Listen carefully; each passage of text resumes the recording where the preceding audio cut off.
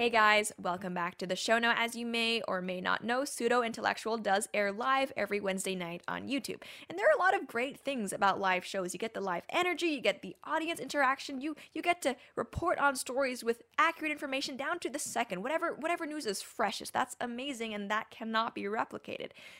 But at the same time, as we found out, live shows are especially unforgiving when it comes to technical difficulties.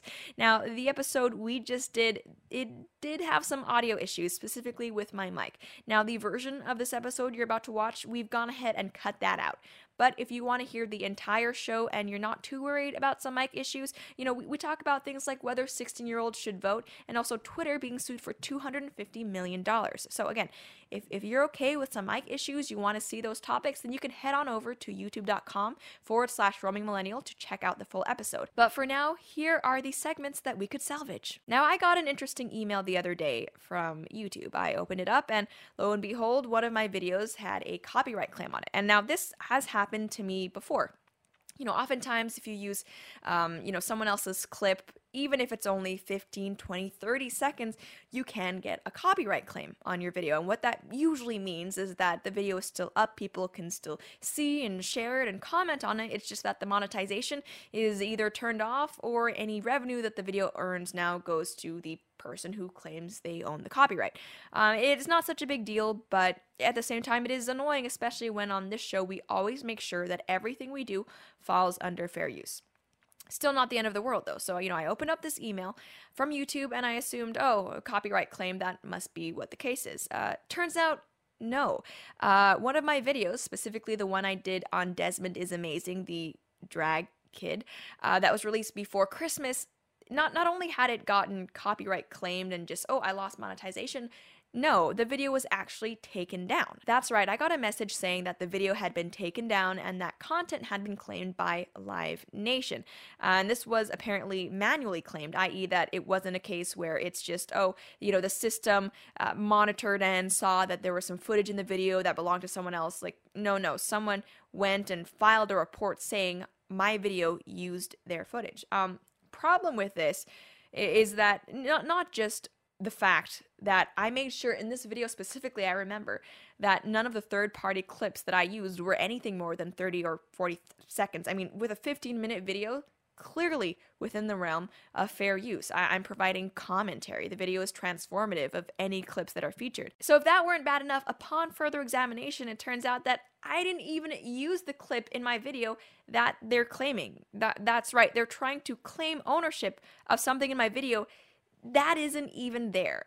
So this video is not able to be seen by anybody right now on YouTube. If you didn't catch that video and you want to, I think as far as I know, you can still catch it on Facebook. It is mirrored there. But this is a problem. In the conservative media world, I think we maybe do have the tendency to, cry censorship a lot, maybe sometimes when it doesn't apply.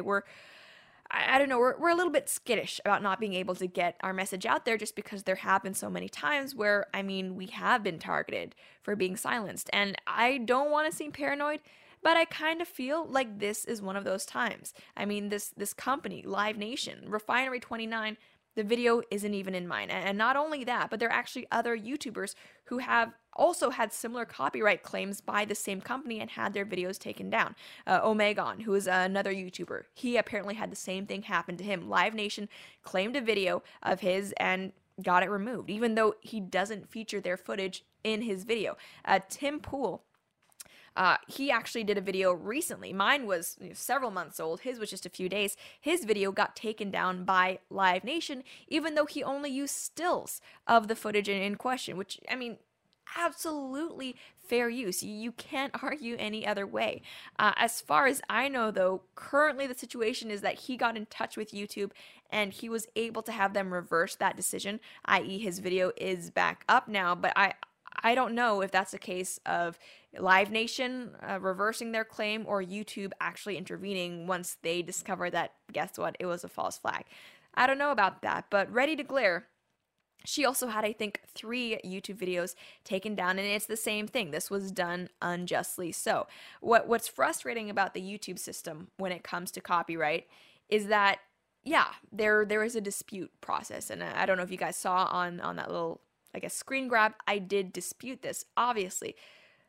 Thing is, though, the disputes over copyright claims don't go to YouTube for arbitration. No, no. Disputes of the copyright claims go to the person who filed the copyright claim in the first place. So the person who's reviewing whether, my use of this footage was fair use or not, it's actually in the hands of Live Nation right now, which I think pretty clearly is a flawed system. I've sent my URL along to Tim Pool. He's in contact with YouTube right now. Maybe he can send it to them and say, hey, by the way, Live Nation, they're up to some tricky things with other people as well. I'm not sure. In any case, I would love to think that this was just maybe a mistake on the part of Live Nation, but I don't think so. This, to me, kind of seems like censorship under the guise of copyright. And that's not okay, and we see this all the time on YouTube. Actually, if someone has a response video made of them where someone has taken their video and cut it up and rebutted it, we have seen people use copyright as a way to silence that criticism. Kind of feel like that's what Live Nation is doing for criticism of Desmond. Haven't seen too many pro Desmond videos being taken down, but I don't know. That's just my take on things. If the video gets put back up, I will definitely let you guys know. So, Islam versus LGBT. It's a concept I've talked about before. And I think right now, in the West, especially countries that are very progressive, we see lobbies forming specifically for Islam and LGBT groups. And, I'm not anti-Islam. I'm not anti-LGBT, like, at all. But the thing is, like, these lobbies, they're not just advocating for equality for those groups. A lot of times, they're special interest groups advocating for special rights. Now, if that isn't bad enough, just, like, as a concept, the idea of special interests, what is kind of ironic to see is that those two groups, LGBT and Islam, like, they're kind of, in a lot of ways, directly in conflict with each other. So right now, for example, the UK is so deep in the pockets of progressive advocates, that it is actually a hate crime to misgender someone. And this isn't the type of law that's on the books where it's like, oh, technically it's there, but we never enforce it, therefore don't really worry about it. It's, you can say whatever you want effectively. No, like, people currently are being charged or being accused of hate crimes with the police getting involved in everything. We have a clip of one specific journalist who is currently dealing with that. Hi, I'm standing here this morning outside of police headquarters because one of our guests on the show, later on Twitter, who has a boy who was a son who was born a boy, then transitioned to a girl, they were referred to the wrong pronoun as a he or a boy. That was the debate on Twitter. As a result of that, Susie Green said that she found this actually distressing and spiteful. Made a complaint to Surrey Police, who now tell us that they are actually investigating as a hate crime. Hate crime have a maximum prison sentence of anything up to 2 years. This is at a time, of course, when we've been talking about a lot on the programme with rising knife crime around the country, and also violence is soaring in the UK as well. Should the police be prioritising crimes like this? We're conflating. No, we're not. A we're sexual not. predator. It's a row that was first sparked in our studios. Caroline Farrow, a Catholic with conservative views, appeared alongside transgender activist Susie Green, whose daughter Jackie was born a boy. Okay. Yeah, so I wasn't kidding. Hate crime for misgendering, it's a real thing. And we had that podcast with, like, what's her name? The Twitter's safety person who was on with Jack Dorsey on Joe Rogan's podcast. I do not remember her name. Dang. Okay. Well, I don't want to seem sexist by not remembering it. But anyway, they got into a conversation about the whole misgendering issue with Tim Pool. And the thing with, like, by saying that misgendering someone is a hate crime, you are enforcing one ideology or belief system over the other, right? Because I'm sorry, but it is a biological fact that someone who is trans is, if they're a trans female or trans woman rather, they're biologically male, and trans male biologically female. So, calling that hate speech, you are favoring a progressive worldview that, some might argue even though you're doing it to be polite or whatever, it is at odds with scientific reality. So that's concerning, right? I mean, regardless of the huge infringement on free speech, you also have the science denial going on there. Something to look out for. But in addition to that, we also have the LGBT agenda being taught in schools now as young as 5. And like, again, I don't have anything against members of the LGBT community, but I think if we're at a point now where, and there we have an article pulled up from The Sun, where primary school kids to be taught about gay and trans relationships from age 5 under new curriculum. Okay, if we're at a point as a society where like that's our reality, we have a problem. And, you know, a lot of conservative people, or not even conservative, because I don't think, like, not wanting your 5-year-old to learn about, like, trans whatever relationships makes you conservative. But we had a lot of concerned parents talking about this. You know, this headlines like this made huge splashes on social media. It didn't seem like anything was being done because the UK government was so invested in protecting this LGBT lobby. Those voices weren't heard until, of course, there came pushback from another sacred protected group that progressives love to bow down to, and that is the Muslim lobby, because it turns out that Muslim parents, especially conservative ones, maybe ones who have just recently immigrated to Europe, they don't want their 5-year-olds being taught about LGBT issues in school. Funny that. And you know what happened when the Muslim parents or Muslim community spoke out about this is that the schools listened. They got rid of it. I really wonder what would have happened if the pushback to that idea, teaching that in schools, would have just remained among, let's say, conservative or just left-wing but non-progressive people. Like, do you think they would have bowed down? I don't think so. Of course not. No, they don't really care about what these people think. In fact, they would probably frame it as we are being overly conservative, radicals, no, yeah, no, absolutely, yeah, homophobic, yeah, no, absolutely. And here's the thing with the journalist, I think she is, who's getting accused of a hate crime. She is Catholic. Right. So she, like the Muslims, are claiming like, hey, you know, this is my religion, what should be a protected class or protective set of beliefs.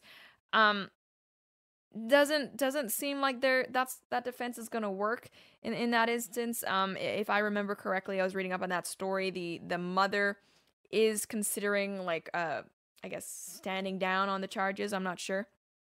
But if it had been a Muslim journalist who had misgendered this child, I really don't think they would have done anything. And, you know, that's why, I mean, one of the many reasons why I think the modern progressive left is just, it's an inconsistent ideology, because you can't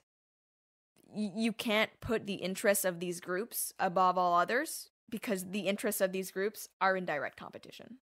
Like, you can't do it. I mean, ideally, we live in a world where neither ideology is being shoved upon children.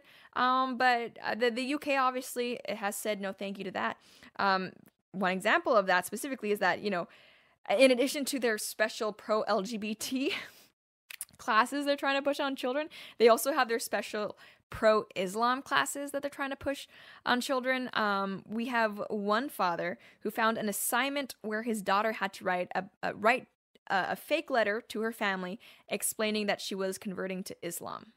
That was a thing that she was given as homework. Another part of that assignment was that she had to Google why to convert to Islam, or reasons to convert to Islam.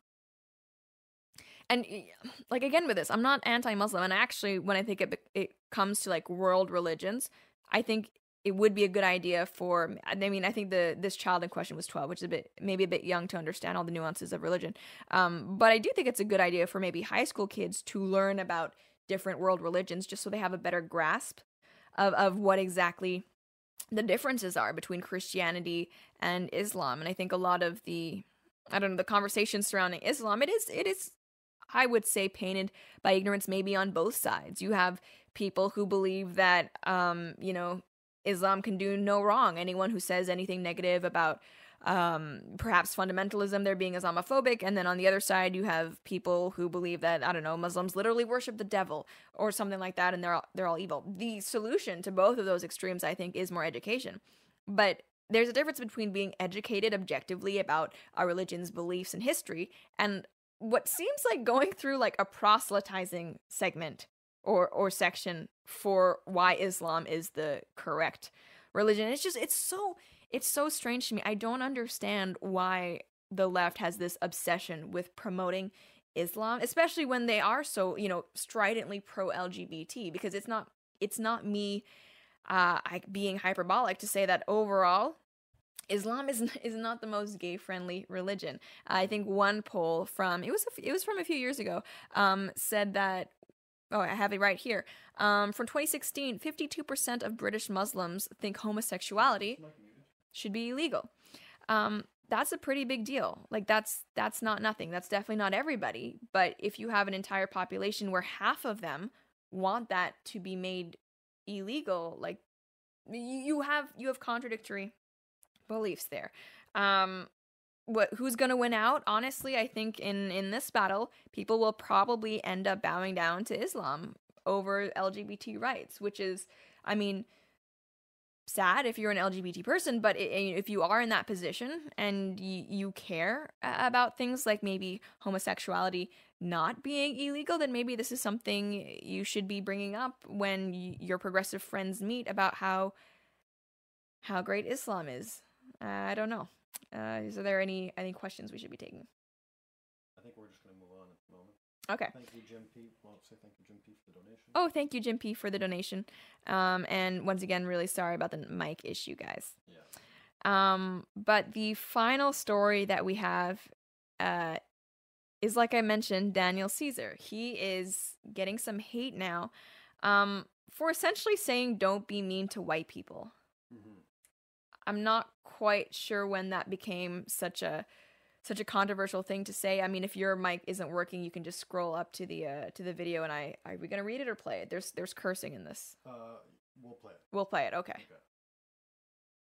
Are there black people in this chat right now? I can't tell. Yo, I gotta make sure there is. I love you guys. Yo, you guys are listening, and I love you guys so much. But we're like talking about something serious. So I'm like, I don't want to talk about shows or like being, like artist stuff. Why? I don't know which black people are in here, but I want you guys to talk up right now. Why do we? Oh, I saw it here. I heard something drop. Why are we being so mean to Jules? Why are we being so mean to white people right now? That's a serious question. Will you pass me the water? Why is it that we're allowed to be disrespectful and rude to everybody else? And when anybody returns any type of energy to us, that's not equality. I don't want to be treated like I can't take a joke. Okay, he's getting a lot of hate for that. I thought that, I mean, okay, I don't know this person. I don't know what his other politics are. I've heard a clip of his song for like 30 seconds that we played before this, so I could like get some context. He's a Grammy Award-winning artist from Canada. Yeah, Canadian. But yeah, I mean, it seems to me like he's just saying, learn to take a joke. If we're gonna be flinging hate, then we can't expect anything different back. So therefore, maybe we should just stop being so mean. He's apparently canceled, I think is like the correct term for it. Like he's canceled. It's kind of sad that that's all it takes to be, I don't know, considered like a entertainment media pariah nowadays.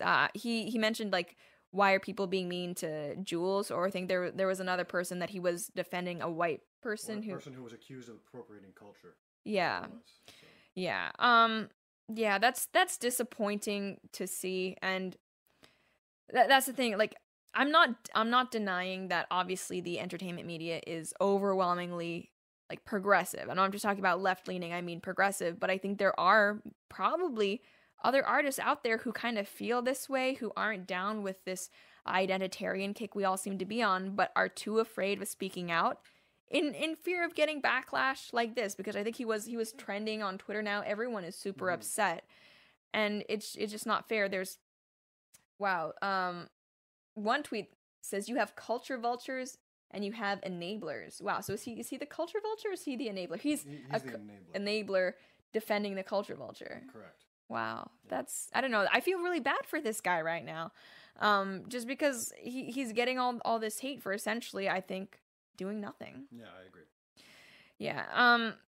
I don't know. Overall, if you are a fan of his, then keep listening to him. If you want to support him through this, maybe send him a nice tweet.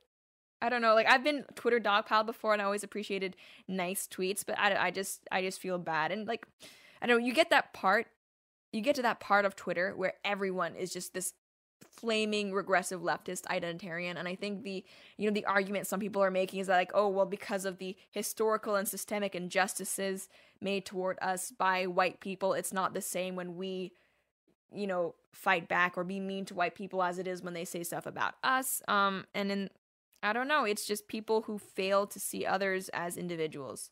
Really, really upsetting. So that's it for this video, you guys. Thank you so much for watching. Really, really sorry about the mic difficulties. We did test everything out. We're gonna look into what happened.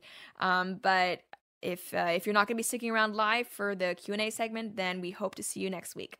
Bye.